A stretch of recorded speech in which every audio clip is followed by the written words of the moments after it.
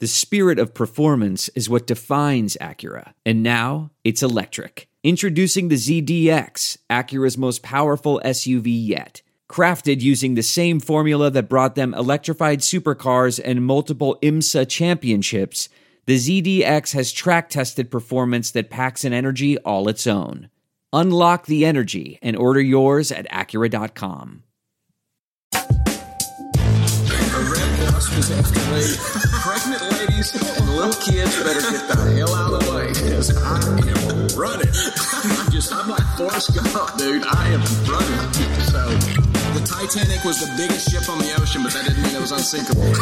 Okay. All right.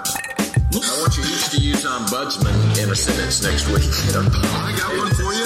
My name is Kevin, the official ombudsman of the Just Press Play podcast. You like apples? Welcome back into another quarantine version of the Just Press Play podcast. We have LJ and Pops with us again. Guys, how's it going? Oh, it's going good. Going good. Stuck at home. Still, are you getting tired yet of looking at the same four walls? Because I know personally, I'm kind of tired. I like my walls, but like my liver doesn't like me so much right now. I'll be honest with you. Well, there's not a whole lot to do when you're just sitting at home. You know? If I have alcohol in the house, I'll just drink it. Because what if I get an appointment at 3? No, so I need to stop buying it. Is what needs. So there's a company that's making some money out of this quarantine. Is the liquor stores? So oh my God, yes, they're doing just fine. Yeah, that's essential business too. Yeah, it is. I was thinking the other day. So and I don't know how much you guys are doing it, but with a lot of people with work right now, you're working from home and stuff, or even if you're not doing it with work, you're doing it just to keep up with family members. But a lot of people are using Zoom. Yeah, probably another company that's doing pretty well. I would think the quarantine stuff. But have you ever? I've noticed by watching that a lot of Zoomers, if you want to call them that, there's different Zoomers. And I was wondering if I start listing off the types of Zoomers, if you realize, oh crap, I'm that guy, or maybe people listening like, oh, I'm probably this person that he's talking about right now. So like a couple, and then I'm just going to start spitballing. If y'all have some, throw them off too. But like you have like the window Zoomer.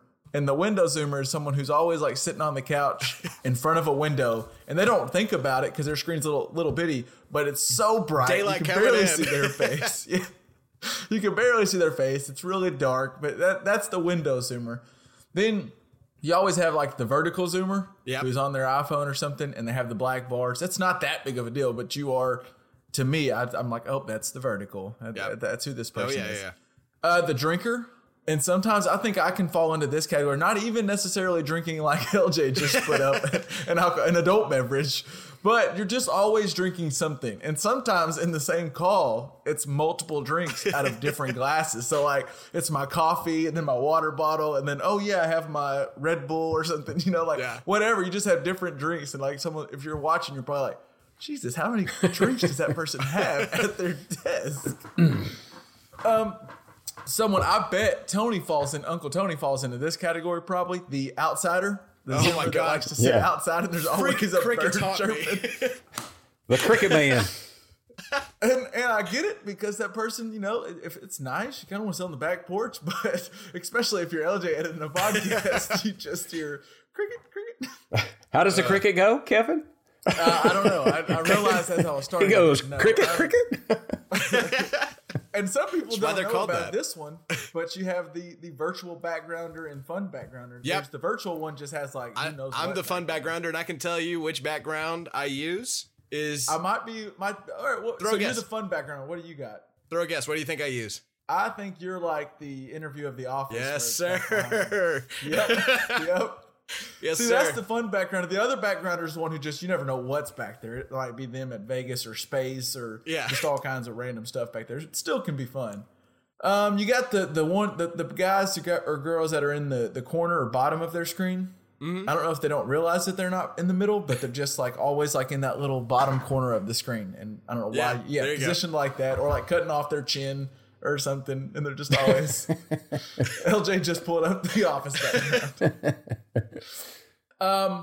You have the cameo person, who just And I guess it's not always their fault, but there's just always like a roommate or a significant other or a kid walking by. The pets. The pet person. The pet person can be a fun distraction, but a distraction nonetheless. Well, yeah.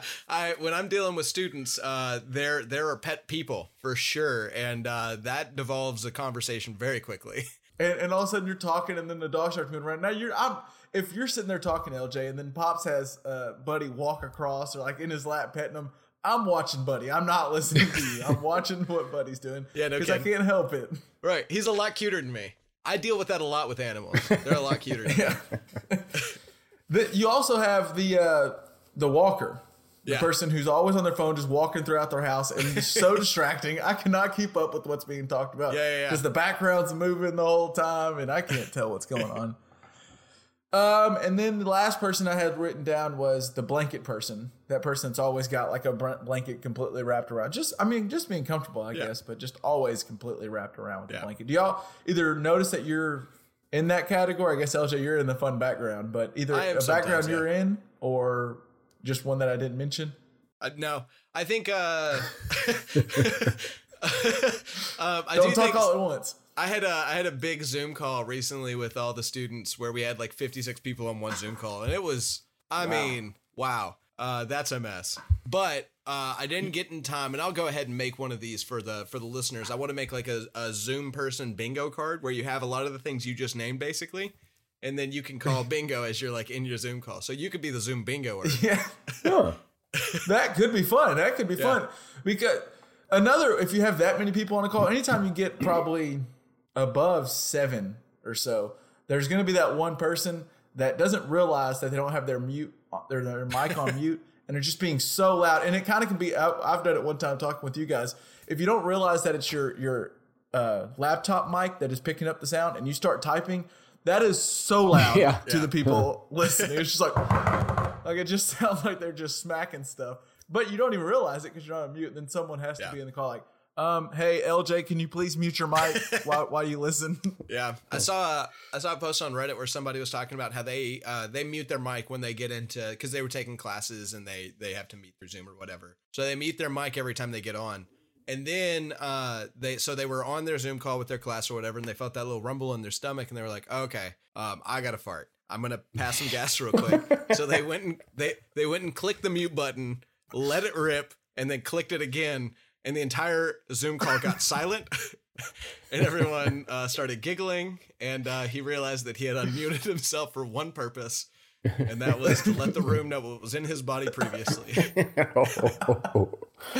What he had just let out of his body. Oh, wow. There's just, with all this quarantine stuff, there is a lot of video chat going on and Zooming and stuff. And some of the stuff's cool. It's a cool way of staying connected and finding ways to do it. Right now, with all this going on, there's a lot of uncertainty in the world, which might make you hoping that you can have a little more security. And that makes, maybe. I want to tell you about our friends over at SimpliSafe. You see, with home security, there's 2 ways you can go about protecting your home. What's the first way? There's the traditional way, where you wait weeks for a technician to do a messy installation that costs I don't care. What's the second way, please? Yeah. I'll take 2. I'll take 2. The other way, I don't care what it is. There's the other way. Some would call this the better way. There's SimpliSafe. SimpliSafe is everything you need in a home security system. It's award-winning protection, a 2-time winner of the CNET Editor's Choice Award. Wow. What SimpliSafe does is it blankets your whole home in safety. You get comprehensive protection for your entire home, outdoor cameras, and doorbells alerts. The doorbell alerts you to anyone approaching your home, entry motion, glass break sensors guard inside. It has everything. It's like you have a small team. And the best part about it is you barely notice it's there. But what truly is remarkable about SimpliSafe is you can set up this system all by yourself. Not like we talked about, that messy installation that cost a small fortune with the technician. This one is just you at the house setting it up. Anyone can do it. It takes about 30 minutes to an hour tops. And there's absolutely no trade-offs to your safety. You'll have an army of highly trained security experts ready to dispatch police to your home at a moment's notice 24/7. I don't know if you realize that covers all the time. All hours. All the time. Of every week. Yeah, that's all the time. What about every day, though? All of them. Every single one. 24/7, 365, even an extra day on leap years. So They really have Do you they covered. throw that in for free, you think? Or Wow. That's 50 more cents on leap year. And that gets us to the price, which is only 50 cents a day. With no contracts. So for whatever reason, if you decide you don't want a small team behind you at all times securing your house for the small price of 50 cents, you can break it. There's no contract. And it's why The Verge calls Simply Safe, quote, the best home security system out there. Wow.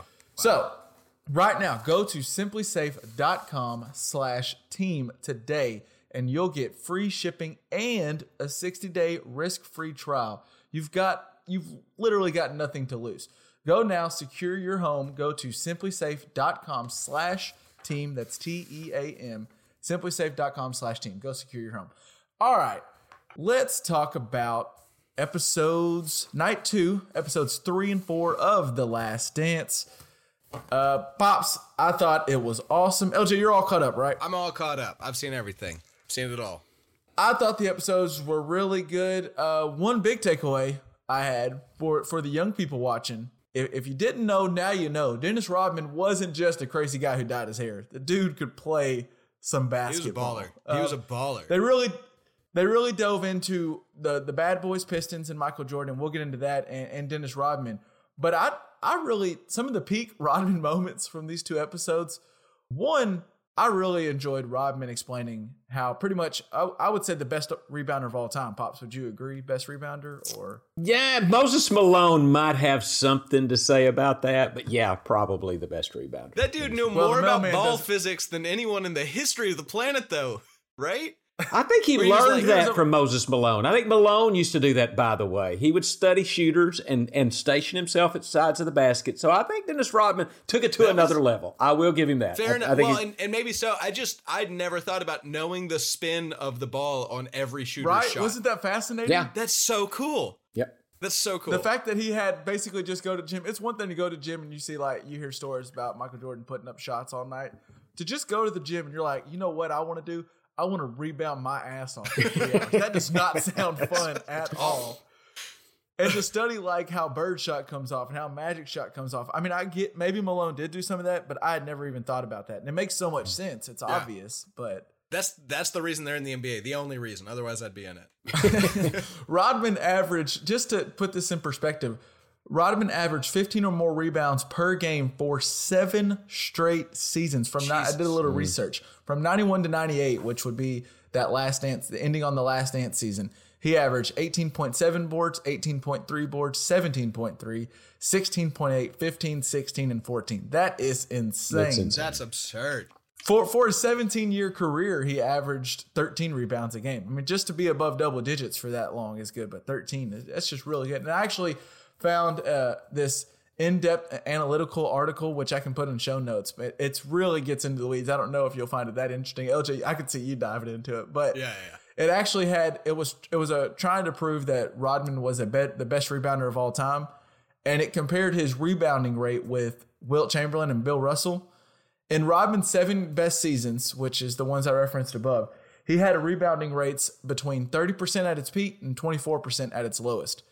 Wilt and Russell never had a year in their entire career where they had a rebounding rate above 20%. So that just shows you, and they were playing against guys who a lot of times the joke about them is they were playing against guys like us three, playing against that's some earth creatures. To clarify that, what do you mean 30% of all rebounds Rodman got? Yeah. What are you saying with that? In basketball statistics, rebound rate or rebound percentage is a statistic to gauge how effective a player is at gaining possession of the ball after a missed field goal or free throw. Rebound rate is an estimate of the percentage of missed shots a player rebounded while he was on the floor. So of all available rebounds, he had like a quarter of every shot that was up in the air and didn't go in the basket. Almost a third. It was almost a third, wasn't it? At one point. Damn. It's a lot. That's insane. It's a lot. Damn. The other peak moment, Pops, and this, maybe you knew this. I had no idea this actually happened. The Vegas vacation. That is insane. Yeah, was that common knowledge? So, yeah, Dad, did you know that at all? I do think I remembered hearing it. I had forgotten about it until this came up. And I do believe I do remember him needing time off. And he went to Vegas and partied, I think, the whole time. For about a week.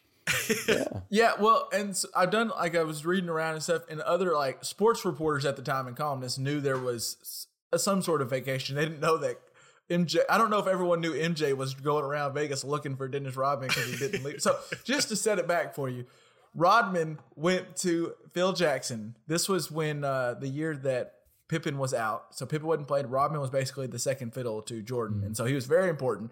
And right when Pippen was about to come back, I think, or maybe it was while Pippen. I think Pippen had just come back. Pippen had just come back. That's what I was thinking too. Yeah, because remember he got the 33 hair. Yeah, and then the next day was allegedly the one where he took off. So Rodman went to Phil Jackson to say he needed to, quote, get his mind right, which meant I need to go on a Vegas bender mid-season. And Me Phil too, Jackson, man. credit to Phil Jackson, I guess he really had a way with stars. Not only did he like consider this and eventually allow it, but he brought in MJ to have a meeting with all three to be like, all right, Michael, what do you think? And I loved Michael being like, he is not going to be back in 48 hours. You can let him go, but he ain't coming back in 48 hours. And MJ was right. Of course. Yep. He was.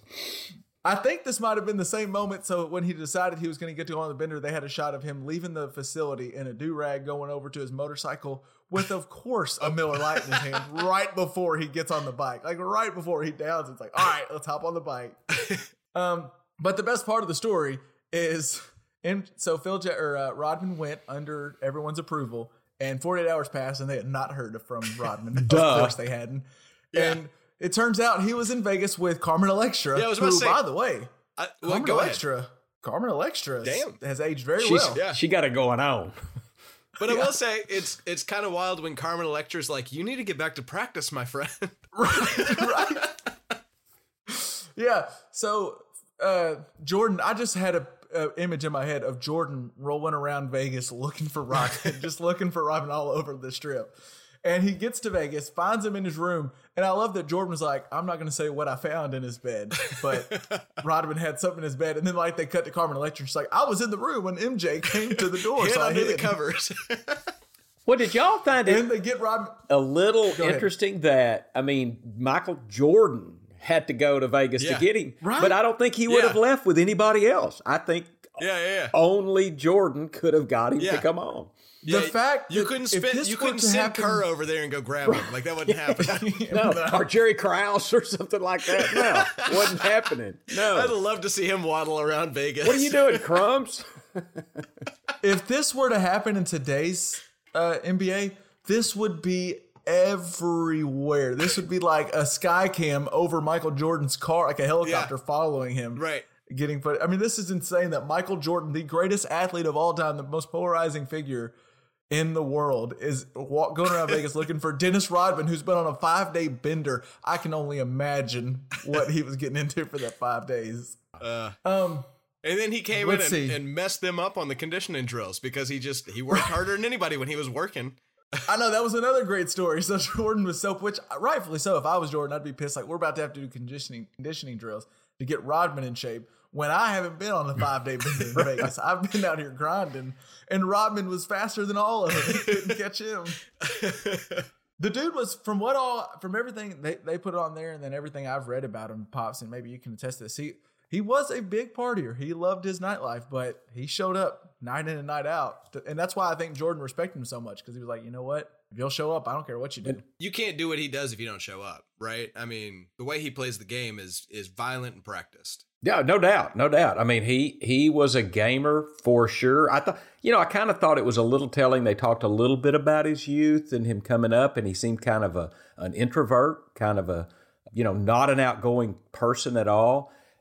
I really think the biggest thing about Rodman, he was maybe one of the most incredible athletes ever to grace the planet. I just think he was an incredible athlete. He was one of the few, if you look back, that kind of, with the Pistons, by the way, that could shut Larry Bird or give Larry Bird so much trouble. Well, from everything which obviously, again, I wasn't watching that. They didn't touch on it they did about how good of a defender he is, but like Larry Bird was torching everyone around that time, and all of a sudden Rodman got on like, whoa, like Larry Legend's really having to work just to get a bucket. Yeah, no doubt. And we'll get into some of the Bad Boys Pistons stuff. Another thing that stood out to me watching these two episodes, Jordan's 1988 season was absurd. It was no kidding. What? Speaking of insane, do you want to hear? I've got that. Do you want to hear what he did in the 1988 season?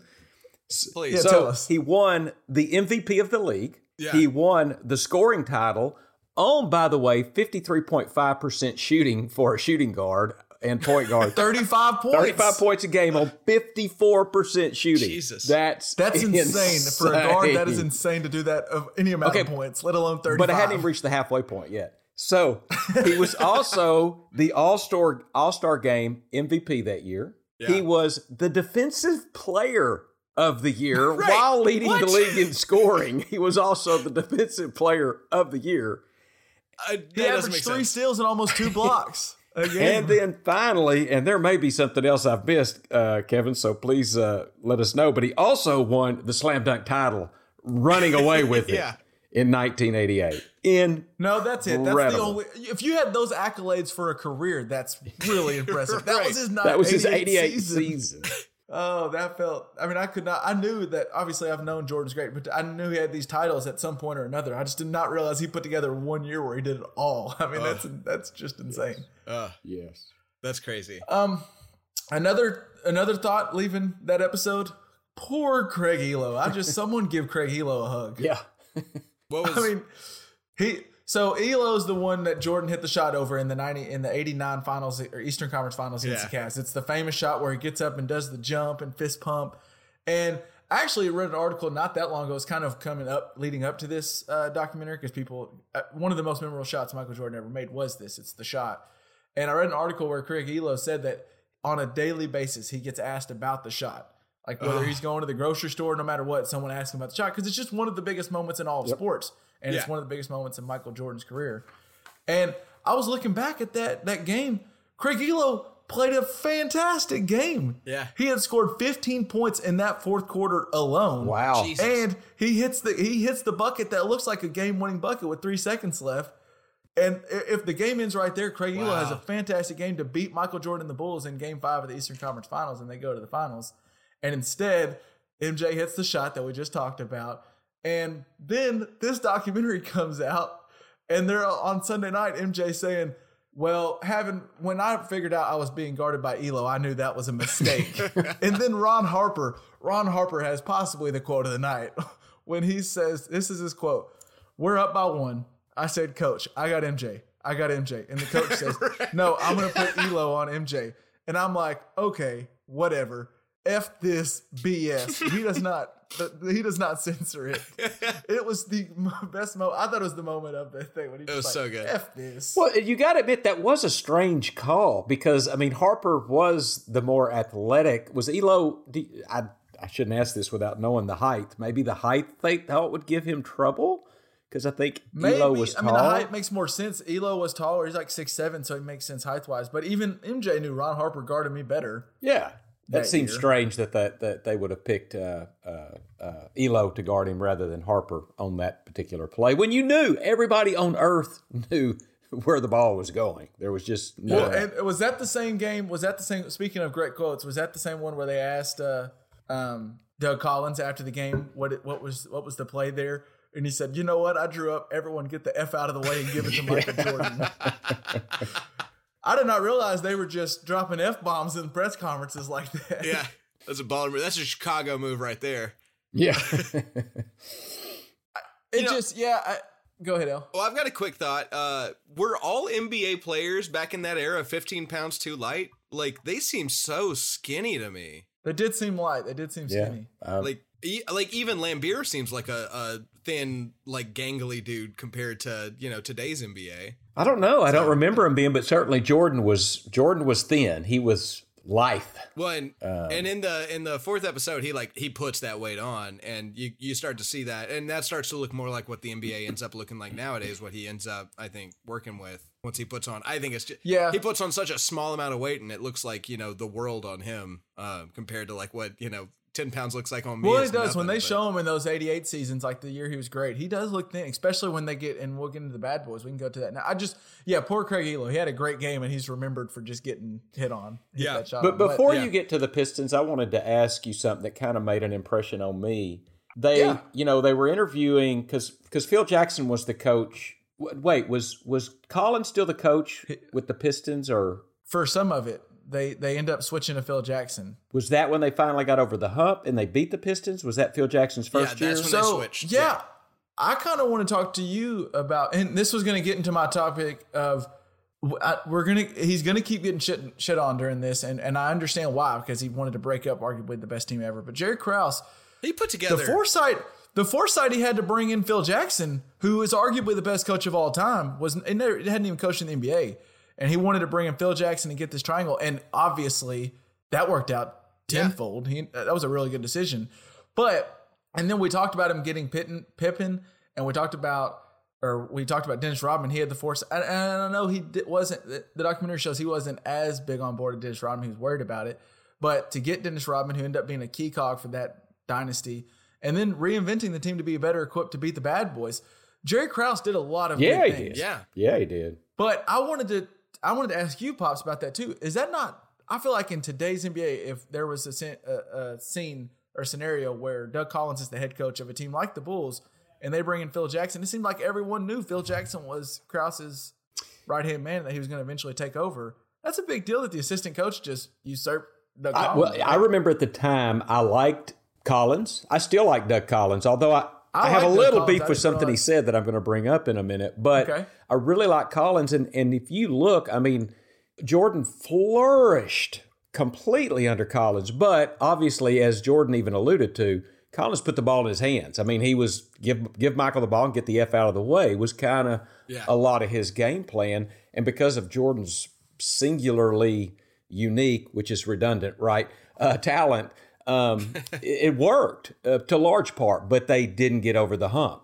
And I don't think they were going to get over the hump until they relied on teammates to help him out. Yeah. Well, because I think Collins was too. I mean, and this is probably why Jordan loved him, but he was so reliant on MJ that he just gave MJ the ball over and over again, and it led to an amazing 1988 season. But the bad boys could shut him down with the Jordan rules, so you had to do something. To do some research for you, Pops, Phil Jackson took over. That was the year they beat the Cavaliers.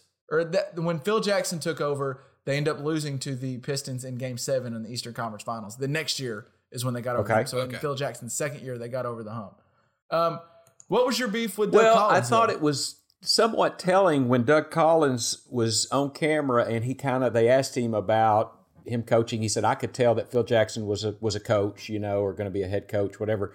He said, but while Jordan was with me, he won the MVP, the scoring title, the defensive player of the league. And he kept saying all these accolades. And I thought, how many titles did you win, Doug?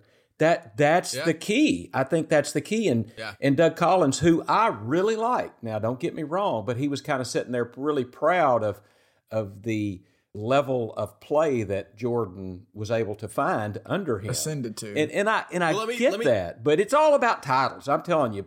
Well, let me throw the other side out, though, is just if he doesn't unleash the Jordan that we know to do whatever he does, then maybe Phil Collins doesn't ever get him to be, a team player. Jackson. I'm sorry, maybe Phil Jackson doesn't get him to be a team player. Maybe he doesn't even have the pieces anymore because they don't know what Jordan they have. Like, getting Jordan to have the year he had made them realize exactly what Jordan was. And that was exactly what I was thinking too. And if you're Doug Collins, I'm sure Doug Collins feels like he got cheated and he would have won the championship coming up, like he was on the cusp. And if you're Doug Collins, you probably think, because they did end up kind of building a team more equipped, they were more physical and bigger to kind of be able to beat the Pistons. And maybe Doug Collins just thinks if they would have kept building that roster for me, I would have done the same thing. I think it was, again, like we talked about, it was smart by Krause to go to Phil Jackson. Phil Jackson was the perfect coach for Jordan, Pippen, Rodman, that whole dynasty. He was the perfect coach. I mean, and it was seeing this, the way he handles stars and seeing some of this stuff. Phil Jackson was an amazing coach. And then you saw it later at the Lakers. He did the same thing. Yeah. With a bunch of egos. It's wild how he could handle that. I mean, I know I would probably have a panic attack when Rodman asked me for a vacation. So, crazy. But you're right, though, Kip, for Krause to have seen that. And I remember when Jackson was put in place and Collins was fired, it was startling. I mean, we were like, what the hell are you doing? And then obviously it worked. But Krause does certainly deserve some credit for what he put together. So then almost should we have been interested in what could have happened had he been able to, have the coach he wanted year, 8 of the dynasty, and start the rebuild there? I mean, maybe they've got more championships now or something. But that's at that point, I think it really came down to Krause's problem was he wanted more recognition than he got for this. And he deserved a lot of recognition, but I thought people I don't know. I wasn't living in the times, but if he just continues what he's doing, people look back at him as a really good GM and he made some really good moves. But the fact that he was, when you're coaching a team like that, Phil Jackson, who has MJ, Pippen, Rodman, all of them are great, and you want to blow that up, I will say, and this is not saying that he made. This is not saying that he was making the right decision, but this is saying that I understand where he was coming from. That there was definitely a mention throughout the episodes that like the amount of money that a coach got and a GM got were relatively similar, and then it just started going coach, and no GM anymore. Yes, and I do think that as the GM that puts together everything, I mean, it's an important job. Look at the Texans, right?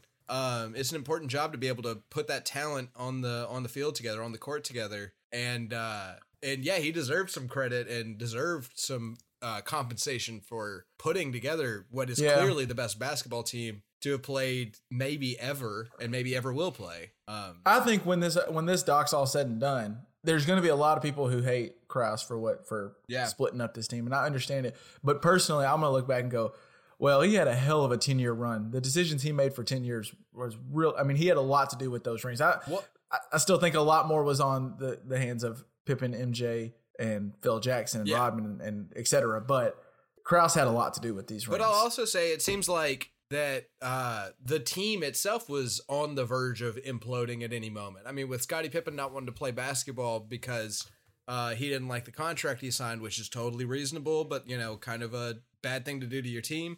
And then Dennis Rodman wanted to go on 48-hour or, 96-hour benders. I mean, that team might not have lasted another year anyway, regardless. I mean, I don't know where this goes, except for I know that they win. But right. It does seem there's like no telling what happens because I think Pippen's getting traded. Pippen's on the verge of getting traded regardless. Yeah. Rodman, from all looking at his stats and kind of from hearing other smart people who were watching around that time, Rodman was on the down slope. I think he might have been gone for that year. So it would have been interesting. It would have been MJ, Phil Jackson, and maybe Krause builds. And no Phil Jackson. So I don't know. Maybe things. You never know what would happen. But Krause ended up making the decision to not have Phil, which ended up making nobody. So now let's get to the bad boys, Pistons. What was it like, Pops? You were a big Bulls fan. What was it like watching those series year in and year out? Actually, can I ask a question first? Were you a Bulls fan before Jordan, or was that Jordan made you a Bulls fan? Jordan made me a Bulls fan. Bulls fan. I mean, I never disliked. I just was, what's the word? Ambivalent. I was ambivalent to the Bulls. Didn't like them, didn't dislike them, but I did like Jordan. And I'll be the first one to say, I saw him play at North Carolina. I didn't see that coming. I mean, I did not see the player he came to be. And obviously, as we talked, maybe Doug Collins helped him get there. Maybe he doesn't get there without Doug Collins to that level. But to your question about the Pistons, I didn't like the Pistons. They played arguably dirty basketball. It's not arguably dirty. It's really dirty. I actually respected them because I understood that that's what they needed to do to win, and they were bad SOBs. I mean, they played hard. Yeah. One of the things I loved about it was psychological as much as it was physical. Like they talk about it in that one part where it was like when Scottie didn't react when we threw him to the ground, that's when we knew we had lost. Yeah. Because that's the game that they played it wasn't about beating them up and injuring them. It was about physically getting in their head, beating on their brain. Yeah. Psyche. It was a psyche thing. Yeah. Sorry, Taylor. Well, and if you are, I think John Sally might have said it, or maybe Rodman. One of them said one of the quotes was, "If you're gonna foul, earn it." And I get it though. I get that, especially if they're not calling flagrants back and forth. I mean, don't ticky-tack. Make Jordan remember you when he comes back in the paint. You tell the same thing to a safety, talking about receivers going over the middle. Make sure, even if it's a little bit dirty, at least they're going to think about it before you do it. So it might be worth 10 yards to make sure that they never catch over the middle ever again. So, but I can imagine, especially if you're a Bulls fan or an MJ fan, you were like, God, those damn Pistons. Well, the first year was tough, but they beat them and you kind of expected. The second year which I believe wasn't that was the Pippen migraine, I think, in Game 7. That's what they said, yeah. And which MJ did all he could to bite his tongue and not, Pippen. And I hear that because it's hard. You can't show somebody a broken migraine headache. But it happens. I know it does. I don't doubt Pippen had one and really couldn't play, but that was heartbreaking for me, who became a big Bulls and Jordan fan. I remember when they lost that game, the second series, that Game 7. Right. I was heartbroken. I was absolutely. It was like when Dwight Clark caught that touchdown for San Francisco over the Cowboys. It was like that. It was like, I mean, just you're in awe for a day, just devastated. It was tough, and the Pistons. Damn. And I was so glad when they swept them, and then, I don't know if I'm getting ahead of myself, but when they didn't shake hands going off the court, I was just like, F you Pistons, good riddance, okay. So that's what I wanted to get to. I'm into that. Though. Well, I just, based on my watching of the documentary and kind of my experiences like that, it did feel like the Celtics did that to them. Right. And it did feel like that was kind of a token. To an extent. I mean, Mikal still gave a high five. They showed Mikal. Yeah, but you can see him catch him Thomas. as he's walking off. You know what I mean? Like, it's still like he went over to the line and caught him at the scoring table. Not like he was like looking for Isaiah Thomas, but like he was walking to the locker room. And I don't know, it felt like maybe they were the last people to be unsportsmanlike, but all people were unsportsmanlike right before that. Let me add this, because I heard this today, and it was Bill Simmons, who noted Celtic fan. So I imagine you've heard this, Kevin. But that Celtics win was on the road, and so they wanted to get off the court because at that time fans were rushing the court, and they were trying to get the players off the court for safety. Now, again, I think part of that can be true, but also part of them were just them being dickheads. But I do think part of that is true. I will tell you, I was still watching basketball. I mean, I was watching basketball at that time, and I don't remember, which is part of what I think Isaiah Thomas may have alluded to. I don't remember the Celtics doing that. I don't remember it being a story. I don't remember noticing it. I flat out noticed it with the Pistons, and perhaps that's because maybe the greatest player that ever played basketball was on the court, and he is getting so much attention that really in tune and watching it. Well, and I would say to his point, I mean, apparently him and Magic Johnson hugged after the game and shared just a moment after Jordan won the national championship, or after they won. Magic apparently met him in the tunnel afterward to and they say hugged it out. Congratulations. That shows that there was at least a modicum of sportsmanship in the true championship caliber teams outside of the Pistons. But it just, I don't know. I personally, I'm getting the F off that court. I'm not interested. What do you need me to? Why do you need me to congratulate you? You've won. Well, so it's just the fact. It's just, to me, what would have bothered me is, and I think it clearly bothered the Bulls. And actually, I think it actually makes the win sweeter looking back. Yeah, but it makes them champions two more times. It's one thing. You don't have to come up and tell me congratulations. I hope you kick butt in the finals and you're amazing and all this. You can just say, hey, just fist bump me or something. Just show the respect that Why can't I be pissed on Lost and go home, though, right? To leave, they were making a very adamant point to get out of it. 7 seconds left in the game. Leave with what, And like Pop said, they weren't worried about safety. They're in Detroit, they're in the Palace. So that, Detroit's rough. They might have been. If you're MJ, though, if you're MJ and the Bulls, I think not only did you overcome them and beat them and swept them, you embarrassed them. They left the game early. And you need one more moment of just punching them in the nose real quick. Is that what it is? I think it makes it sweeter. I think actually, hindsight, and Jordan was this type of player because Jordan, part of what made Jordan great. It's part of what made Kobe great. It's part of what makes these players great. Is you got to find a reason to fuel you, and so he was just going to use it as more disrespect. Yeah. All right. Everyone's disrespecting. No, this is a Tom Brady, Bill Belichick moment, right? Where it's let's put that chip on our shoulder, even if it was totally not. I'm sure Phil Jackson, even if players didn't recognize it, Phil Jackson probably would have pointed it out to make sure they recognize it. I think that's what great teams do. This is a Richard Sherman moment. And I think it is the reason, Pops, wouldn't you say probably the reason why Isaiah Thomas did not get on the team? I think so. I think Jordan had a lot to do with that. I don't think Jordan's forgiven him. I think what I heard Isaiah Thomas saying on the documentary is he wished he would have done it differently. And I think... Well, this morning, Isaiah Thomas got on Get Up afterward. They already knew that with these episodes coming, they were planning to have Isaiah Thomas on. And he said, I really did not think 30 years later we'd still be talking about this. And if it's the reason I didn't get on the Dream Team, then it really breaks my heart, and that he would do it differently because he just didn't think. I think in his eyes, at least Jordan, obviously, when he saw the clip on his iPad or whatever, Jordan obviously didn't believe what Isaiah Thomas was saying. But I think Isaiah Thomas, it sounds like he truly is like, wow, Bill Laimbeer said it, and I was like, sure, let's do it. And he didn't think it would be the story. He thought it'd be like the Celtics, where we don't really remember it. Well, and I would be totally with that. I mean, I don't get why they needed to say, great job, buddies. You did it, sirs. And I just respect and love you. I think I would have run off the court too. And I don't think there's any reason why they shouldn't have. And I don't think the Bulls should have even noticed. They should have been in their own celebration, not worried about what the losers are doing. You know what I mean? One thing I did want to mention. Well, I was going to say, if you looked at the year before with that devastating loss to the Pistons that the Bulls just got, it was just devastating loss. MJ went to him and shook their hands and told them good game. And it's just a respect. I think it's a respect thing. I think you do that. I think that's what you do. I think that's how you play the game. Okay. All right. I think I don't understand it personally. I don't get why. For people watching that game, there's a lot of people who are watching this documentary that are around my age or even older, even younger some, but who are going, wow, Jordan really, you're seeing this for the first time, realizing how awesome Jordan and Pippen were and all those.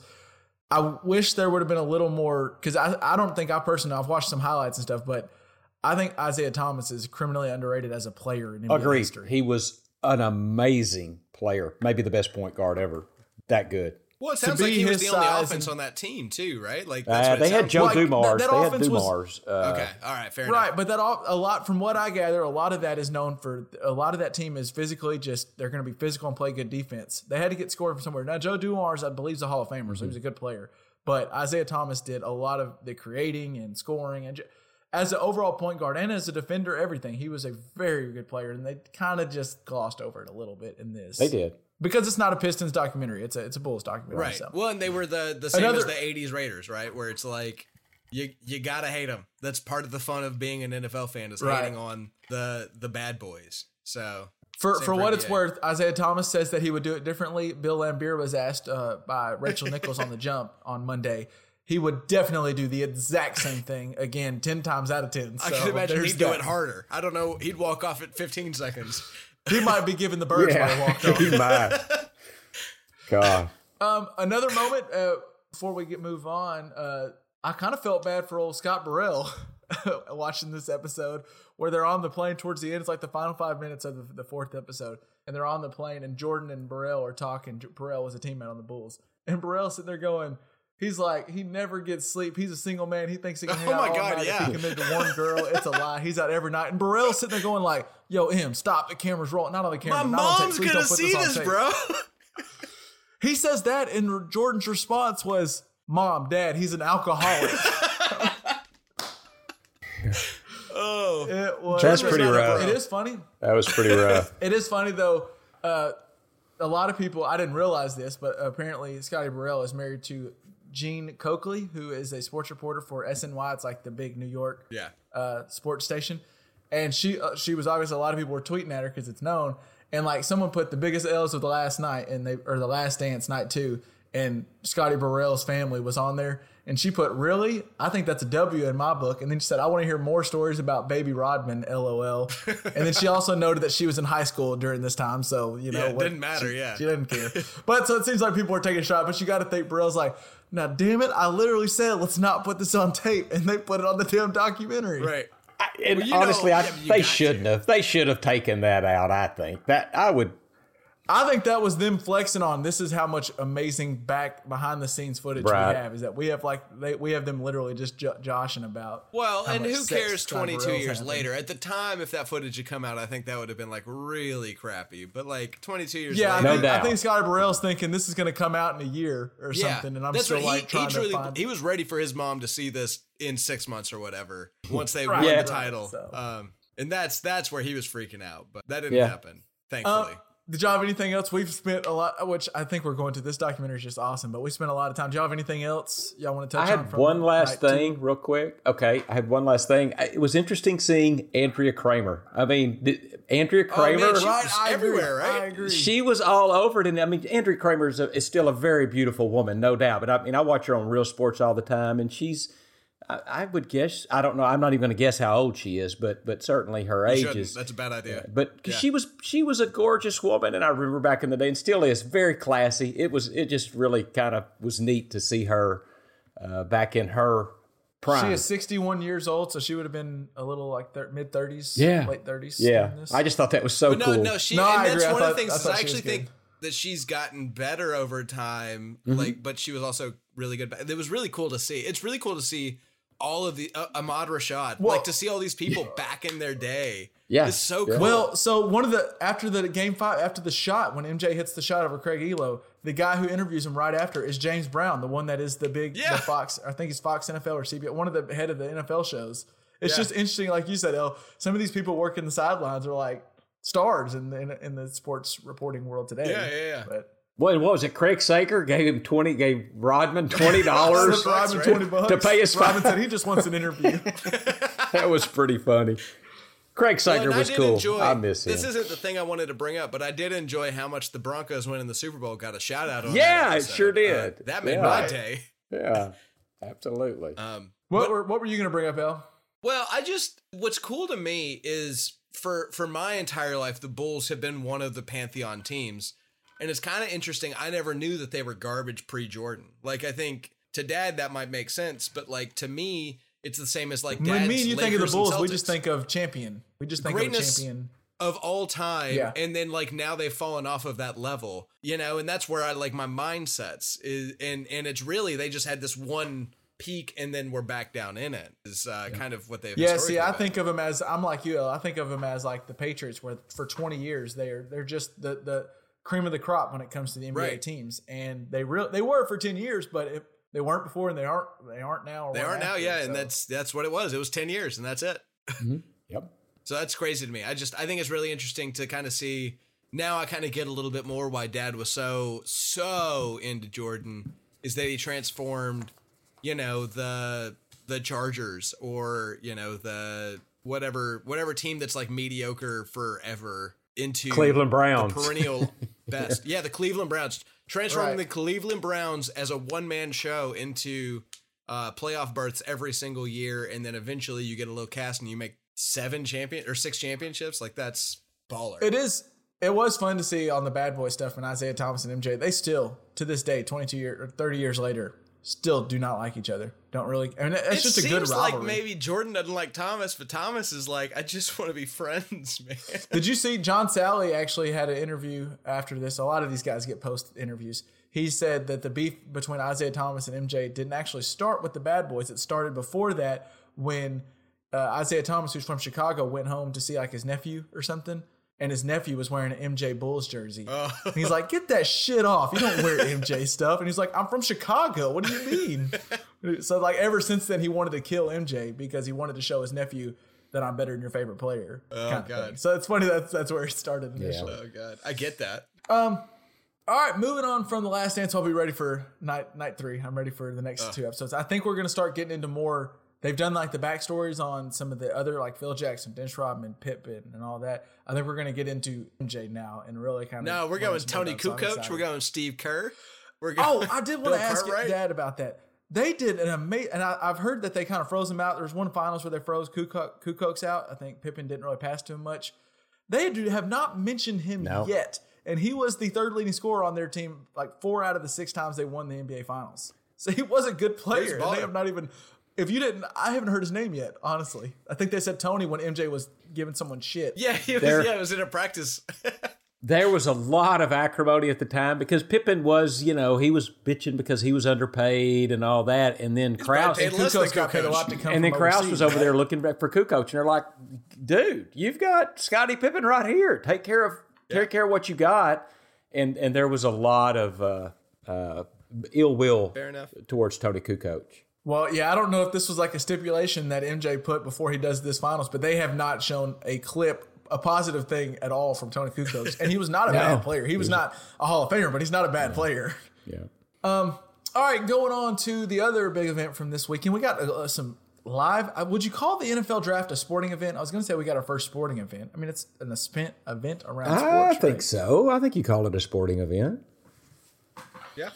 Well, it was a first sporting event in a while, and it was a virtual draft where Roger Goodell did it from his basement. We'll get into some of it, but I did see ESPN released that it was the most watched draft in NFL history. It reached over 55 million people over the entire weekend, which is a record for the draft. So does that include me who tuned into that stupid Zoom call and then clicked out immediately, or which Zoom call did you did you see? I hated that we wanted to boo the commish, and then but the commish got behind it and sponsored it with Bud Light, and like it was this whole like the Bud Light boo the commish thing. It wasn't near as fun. No, I didn't see that. I booed him because it was my job. But no, who was it? It was who hosted. There was a Zoom call that like they couldn't get Strahan off the line for like 45 minutes. He kept saying bye for about, I swear to God, it was like at least 3 minutes. And then so you did tune onto it for a while. Oh, you're about to say 45 minutes. Well, I did, but he didn't leave it. Well, it just felt like it. And then like Ninja was on there, and like DJ Khaled was on there, and it's like, why do they have this open Zoom call? Kevin Hart's funny, but like, why do they have this Zoom call that literally everybody in the world can call into, and they can't mute anybody? So they're just stuck with Richard Eisen, I think it was just stuck dealing with the whatever happens baloney. I do want to get just overall thoughts from the virtual draft. I thought props to ESPN and NFL Network and whoever all put it together. They did a really good job with. There was a lot of moving parts. Just as someone who works behind the scenes a little bit in TV, the fact that they did what they did was pretty impressive. Yeah, I'm for the most part without a hitch. The skill set that it required, like the number of people that stepped up their A game to make that happen. Seriously, congrats, guys. The other thing we mentioned last week, the pictures of different coaches in their war room. We actually got live shots of different coaches and GMs and owners. A couple that stood out to me, Jerry Jones on the couch of his $250 million yacht. Did you see all the different? They showed once his kitchen or like his dining room or whatever he was sitting, and then they showed the actual yacht, and like it's insane the yacht that he was sitting on. And then, not to be outdone, you had Cliff Kingsbury with the biggest flex of the entire draft. Did you see the picture of him in his living room? He's set up like all these guys are set up at desk with all kinds of computers, and he's set up just chilling on a couch, like in a very Scarface-esque picture where the TV's on. The window, the side wall is just one giant window with these like grass squares. It's not even a lot of grass. It's like squares with concrete around. The only reason you do that is just show how much money you have. There's no other reason. And then a fire pit that was on for some reason when I guarantee it was like 80 degrees in Arizona. I don't know why you had the fire pit on it. And it wasn't even outside. It was just to show like, hey, there's a fire pit out there. It's just a flex. It was a sweet flex. And then it was funny. There was the best line from it was after the Cards tweeted out a picture of it, Tyrann Mathieu, who played for the Cardinals not too long ago and left because they couldn't come to agreement on a contract, tweeted out saying, "No wonder they couldn't afford me anymore. Look at Cliff's house."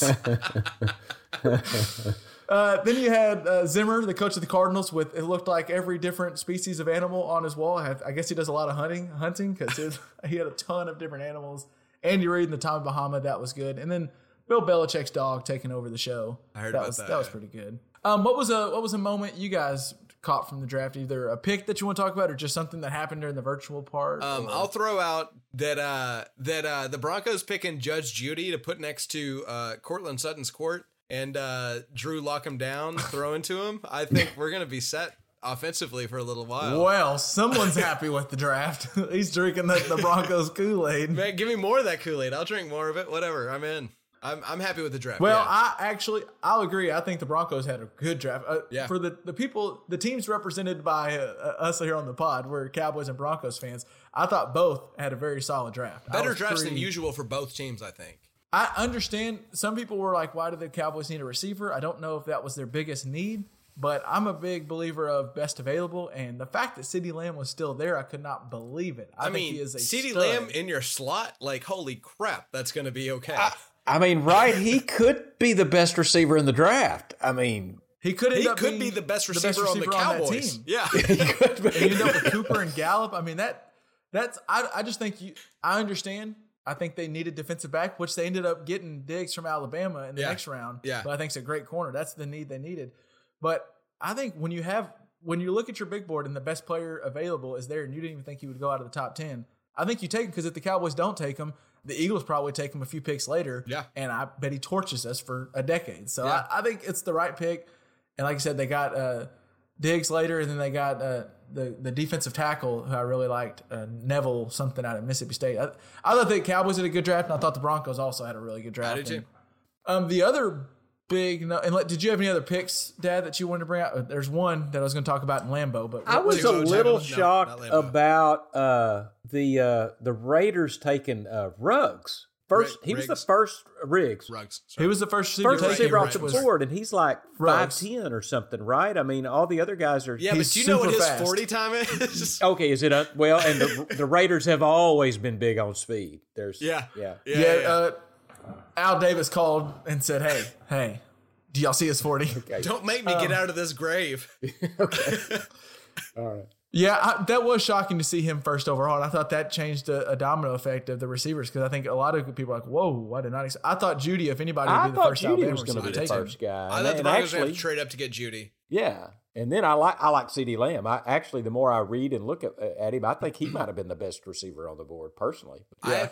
I don't disagree with you. I think Judy's good for the Broncos, but I think CeeDee Lamb was maybe as good as it gets out there. So I'm with you. The other big pick that had a lot of people confused or wonder, it kind of shocked people, was Green Bay taking Jordan Love, the 26th overall pick. Yeah. What were your thoughts when you saw that, Pops? Well, I didn't see it because I was out fishing, but I heard about it and I think kayaking a little bit. No, we didn't get to do that. They had shut that down because of the coronavirus. You couldn't. Fair enough. You couldn't shuttle people. They shut the river down. It's a federal river, so you couldn't canoe on it. I guess that makes sense. Sorry. Yeah, but if I'm not mistaken, I think even a bigger deal. I don't think that the Green Bay Packers took a wide receiver in this draft. No, it was one thing. You're like, oh, I'm not going to get Aaron Rodgers a weapon. They're like, but after that, after night one, people are like, oh, well, there's still, it's a deep receiver draft, maybe the deepest of all times that everyone's been saying. And I don't believe, at least in the first 4 rounds, they didn't take a receiver. I don't know if they took one. I don't think they took one at all, and they really kind of need to get some line help too. Nope. And I don't know that they took any offensive linemen. They took in the 6th round. They took 3 offensive linemen. Okay. Well, they did in the 6th round. Wow. Okay. Well, so the good thing is with the Packers being the team that does this is they have a quarterback that I'm sure will take this in stride. Oh, yeah. He will be totally fine with them drafting a backup for him instead of help. What do you think, El? Well, I think it's kind of fitting that Aaron Rodgers was picked with the 24th pick in the first round with one of the best starting quarterbacks of all time. Who was the same age as Aaron Rodgers is right now. Yeah, I think he's not going to notice any similarities to that at all, and he's not going to be stressed. But I really do think, though, that he's going to hold on to his job until he decides to give it up, or he's going to find a place to do it. And so he's going to be a good leader for that team. That's my gut. I don't know if I'm wrong or not, but that's I could see Aaron Rodgers shooting on the bird saying, "Get me out of here." I could see him doing it. Oh, I think the interview's coming soon of Aaron Rodgers just shitting on the pack. It was funny. There was already all these rumors of Aaron Rodgers didn't get along with McCarthy, and now maybe he's not getting along with LaFleur as much, and maybe it's just hard to get along with, which I think is probably the truth. But there's all these rumors, and it's like, well, they went 13-3, 1 game away from the Super Bowl. Look, it's all happy up in Green Bay, and then Green Bay goes and drafts his replacement. When Rodgers, I'm sure, feels he has plenty of time left. I think we might be in the final year of Rodgers in Green Bay. I think he's going to be asking for a trade a la Scottie Pippen here soon. Well, do you think it's interesting his old coach took one of the best receivers on the board, McCarthy? I thought it was so great. Aaron Rodgers for years thought they didn't do enough high equity of getting receivers for him, like at least drafting high receivers. And then CeeDee Lamb goes in the first round to his old coach. Yeah. I thought that was funny. Yeah, I just don't see Jordan or Aaron Rodgers taking this very, very. There was before the draft started, he was in an interview and he's like, well, whoever we draft, I'm going to find a way to get his number. I'm going to FaceTime him and congratulate him on being part of the Packers. I bet he didn't call Jordan Love. I bet he did. I don't know. We'll see. But the way it's going to end up working is Jordan Love's going to end up being great, and the Packers are going to have a third straight Hall of Fame quarterback. So at the most important position. I get why the Packers do it, but sometimes if you already have if you go all in with Aaron Rodgers as your quarterback, unless they're ready to get out of Aaron Rodgers and they think we're paying him a lot and he's hard to get along with and all this stuff, it just seems silly to me to draft a backup quarterback. If just go down with the ship. Like the way I look at it is if you got a quarterback, like a stud quarterback, I'm just going to get people around him because if Drew Brees goes down, the Saints aren't going to the Super Bowl. Well, you're no Jerry Krause, are you? No. I think you go all in with your quarterback because what is if Aaron Rodgers is healthy now Jordan Love never touches the field and it's just a waste of an asset. Sure, he's an asset, but he's not. He's not a waste of an asset because Garoppolo got some money for New England. They took him in the second round and traded him for a second rounder. Okay, fair enough. Good point. Good point. I can't argue with that. That's exactly which that might have been. They could have gotten a first rounder for it. I think Belichick was pissed that he was having to trade him, so he didn't. That's a whole different conversation. But yeah, I just thought it was interesting that they went Jordan Love. I don't know if it was the right decision. Unless you love Jordan Love, I look back. He's the first player in a long time. I want to see if you know the other one. There's only one other guy that's ever led the FBS in interceptions and was taken in the first round. Can you name the other player? Jeff George. Nope, it's a Hall of Famer. Kyle Orton? Brett Favre. Dan Marino. Dan Marino. So if Jordan Love is the next Dan Marino, then it looks like a solid pick, but we shall see. Boy, you know who's getting screwed here, though, who is the quarterback that went from Arizona to Miami? Was like Josh Rosen. And so now he's never going to get a shot because now Tua's got to play. They took Tua. Tua's got to play. I mean, he was there with what's his name, Ryan Tannehill last year, right? So he didn't get to play much. Fitzpatrick, right? Well, no, he was there last year, and Ryan Fitzpatrick. Oh, it was Fitzpatrick. You're right. Starting job and never took over in Tennessee, yeah. And now I think you probably get rid of Rosen because they might go in with Fitzpatrick as a starter, but Tua's going to start this year. So Rosen he's going to play. There's not even any tape for Rosen to. Yeah. I think. Watch Rosen. I think he's going to surface somewhere and I think he's got a chip on his shoulder. Surely, if he's got anything, he's going to turn out and be a decent quarterback down the line somewhere. Yeah. We'll see. We shall see. I thought he would, but if he never gets a chance to put tape out there for people to see, just people won't ever take a chance on him. I don't know. I think that's wild that he's never going to get a shot. The other thing that ESPN, so we praise ESPN. They did a good job, and I thought they did. I thought it was a very good draft. What did y'all think about? Did you notice the weird stuff where they kept putting up? Yes. It seemed like they had every draft pick's former tragedy they've been through in their life. The worst day of everyone's life was on screen for everyone to enjoy. Why do that? It was a weird focus on personal tragedy. Like, so they would show up like a get to know graphic, and it's cool. I like these. Usually, it's like sister played in the WNBA and this, and also was a all-state or recruited for basketball at Ohio State. Whatever. They have like fun facts. So like for one, they had hometown DeSoto, hobbies include video games and Sudoku, spent time volunteering. And then the last one, mother Annie contracted and survived West Nile in 2012. It's like, what? Why put that? And then for the Cowboys pick, Trayvon Diggs, they had hometown, Gettysburg, Maryland. Father, Aaron, died in 2008 of heart failure. Brother also plays in the NFL. It's like, why do you have to put the worst moment of these people's life? Yeah, I would much rather they put he enjoyed bouncy castles. Like, that's much more important to me. But my second question is, how does it work? Do you go like, all right, can you tell us some fun facts? Oh, and can you tell me the worst day of your entire life, please? And then what if it's not good enough? What if they're like, oh, that was it? Yeah, didn't one of them say like mom suffered from addiction until like he was 15 or something? So this is the one they apologized for. For T. Higgins, the guy that was taken first in the second round by the Bengals, the great wide receiver from Clemson, who I think is going to be a good NFL player.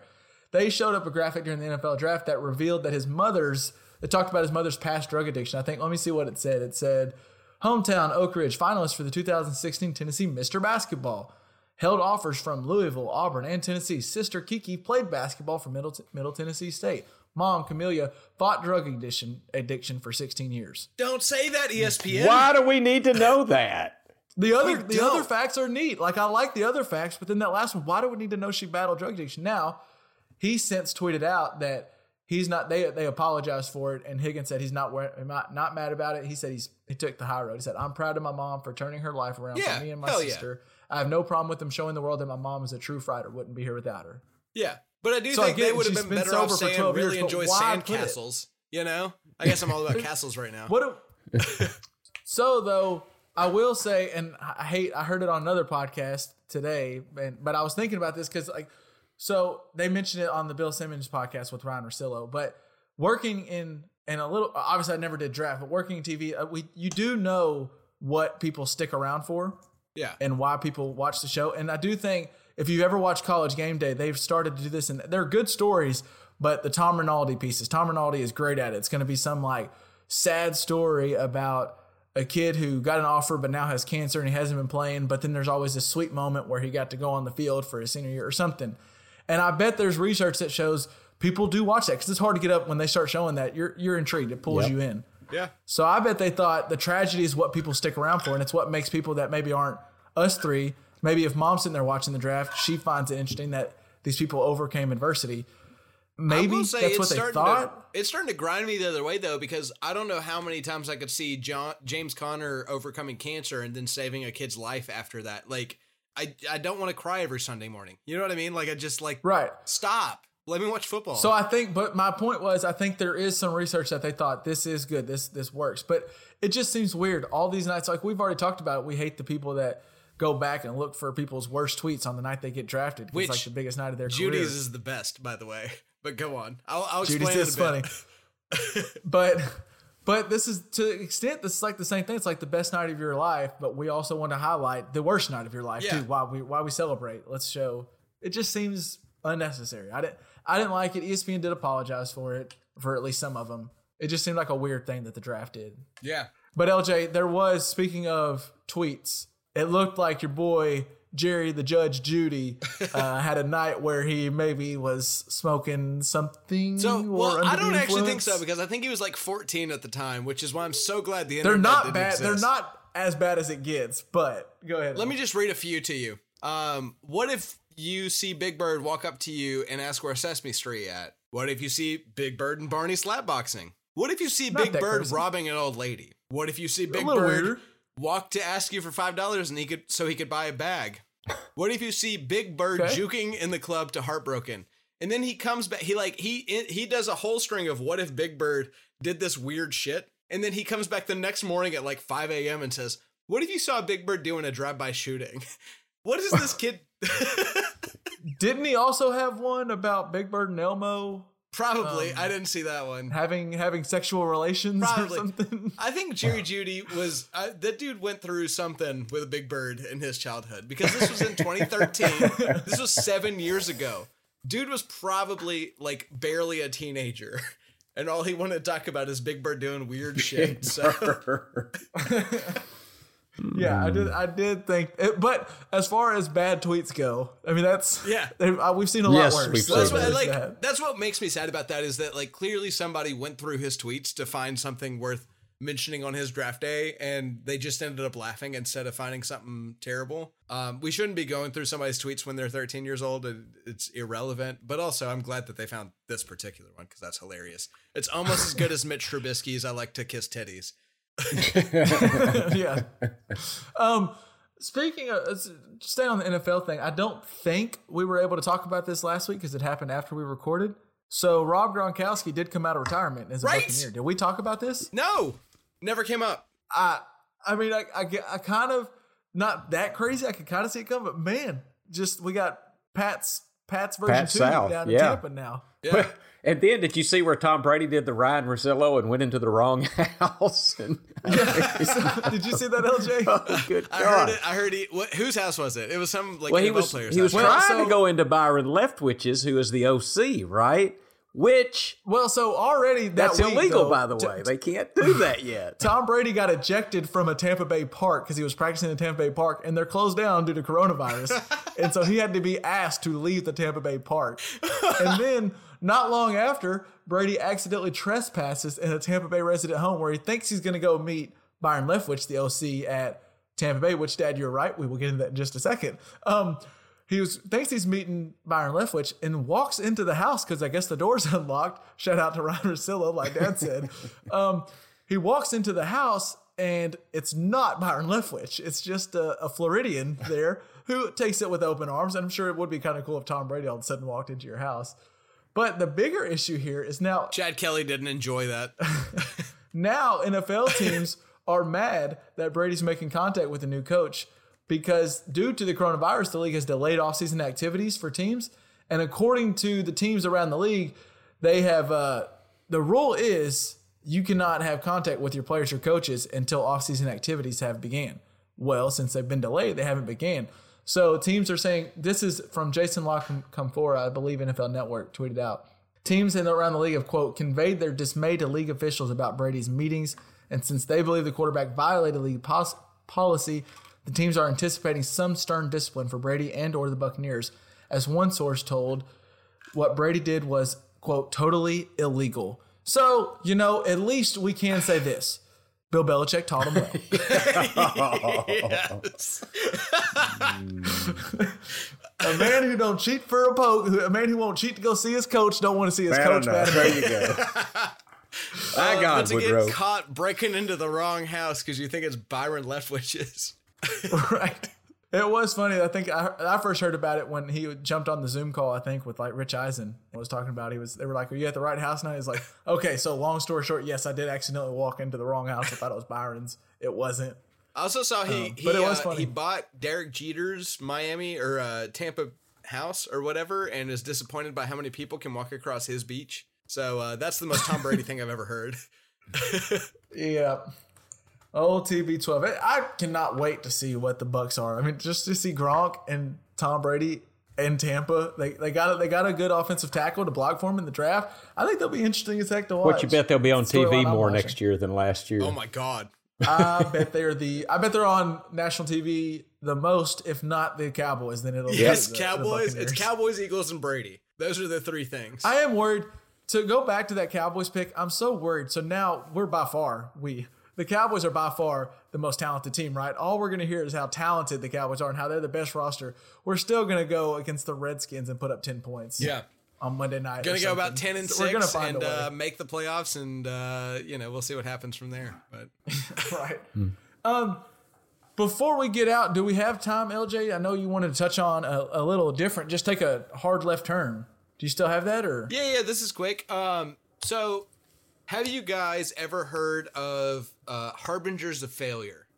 I cannot say I have. Can't say I have. So, if you really enjoyed New Coke and you really enjoyed Crystal Pepsi and you loved listening to your Zune on your morning jogs, you might be a harbinger of failure. There's this group of people that apparently makes consistently bad product decisions that is so consistent that if somebody from this group buys your product 3 times, you know it's going to be a failure. So legit, some people are just bad. Like the products they like to buy are all failures. Yeah. So there was a study done by MIT that essentially they worked at convenience stores and that were introducing new products to people before they hit the nationwide market.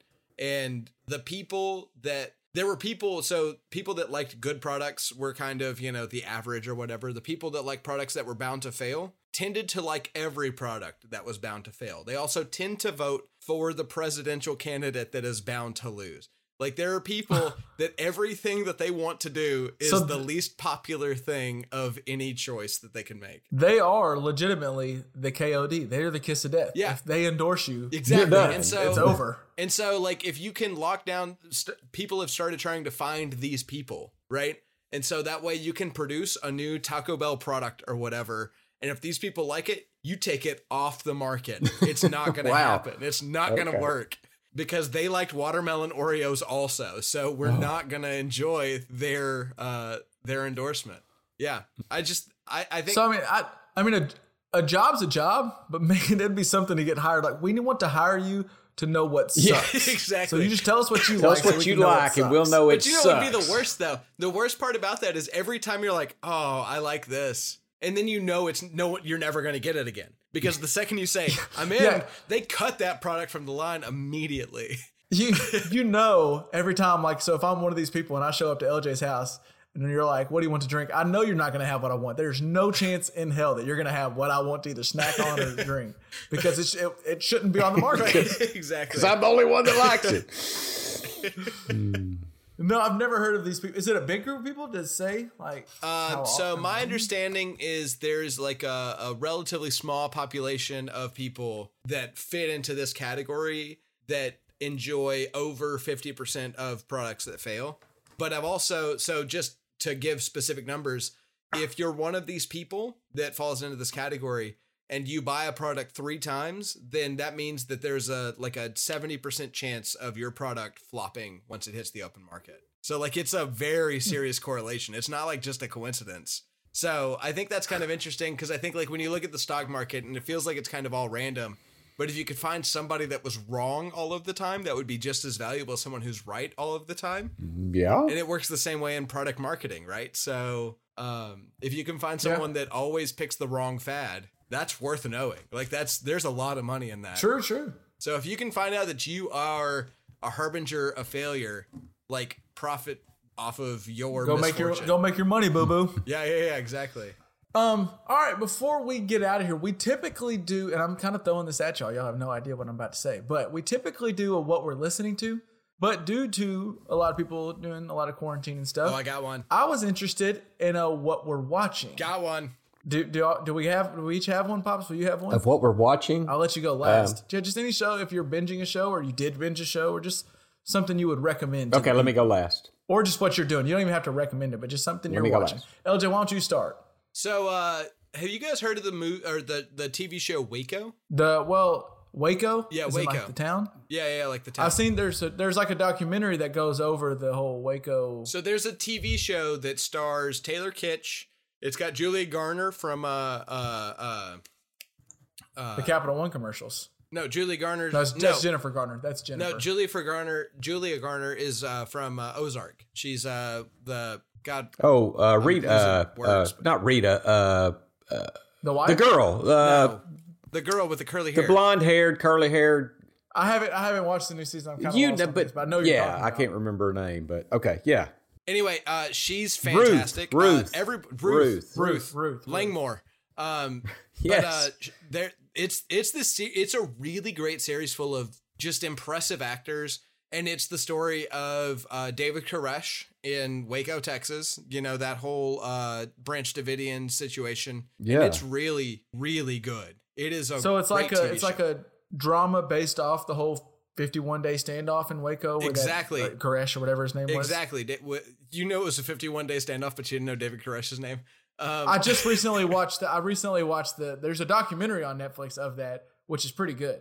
Okay, well, I'll have to watch that. You watched this. It's really interesting because it really opened my eyes because I grew up in the post OKC bombing and David Koresh and Ruby Ridge world, and so like a lot of this stuff was like history to me. And so watching it right they used the FBI hostage negotiator. He wrote a book, and they used one of the survivors of the Branch Davidian religion. They used their 2 books as the sources for this drama, and it is really, really, really good. So, is it like a movie or is it like a little series, like a short? It's 6 episodes long, probably about 6 hours long, and it's worth the whole watch. Like if you've got, well, I agree with you as far as like this was just history. Like I've heard of the Waco thing, but didn't really know it, and like to watch the documentary and to like actually learn about it, I was like, oh my gosh, this is insane. Yeah. So I agree with you. Well, watch this show and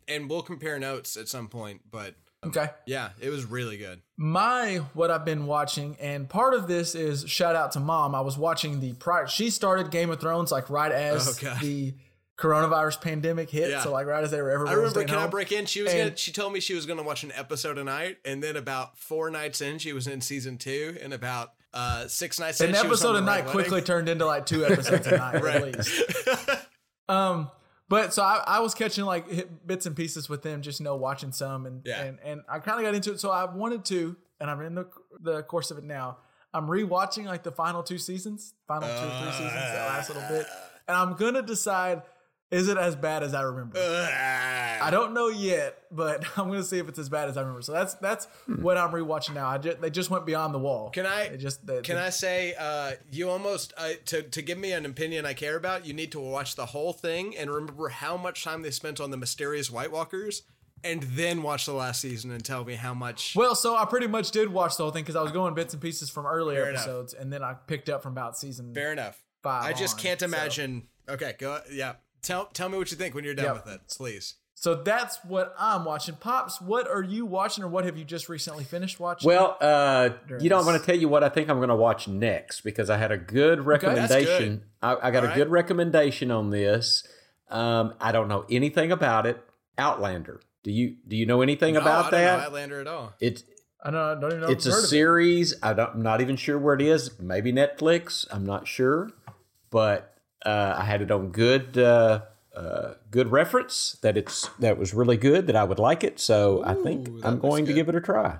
If you're one of those IMDb people, it's got a really high rating on IMDb for what it's worth, 8.4. It is on Netflix and Hulu and YouTube TV and Sling TV and Amazon Prime and so it's everywhere. So it's everywhere. No, it was everywhere. Okay. Golly, there you go. If you can't watch the show, you're not trying hard enough. Pops, what I thought you were going to say, and it's something that's on my list after I get disappointed in GOT for the second time, is I need to go back and finish, because they just now put out the new episodes of Better Call Saul. Oh. And I really enjoyed that's the prequel of Saul Goodman on Breaking Bad. And I watched a lot, but I think the newer episodes have now met the point of Breaking Bad and Walter White. So wait. You're saying they put out episodes? No. I think there is still a season. They just released the episodes on like Hulu and TV. I think so. Like the fifth season, I think maybe is what you're talking about. But I don't know if it goes to where Netflix they meet up with Breaking Bad.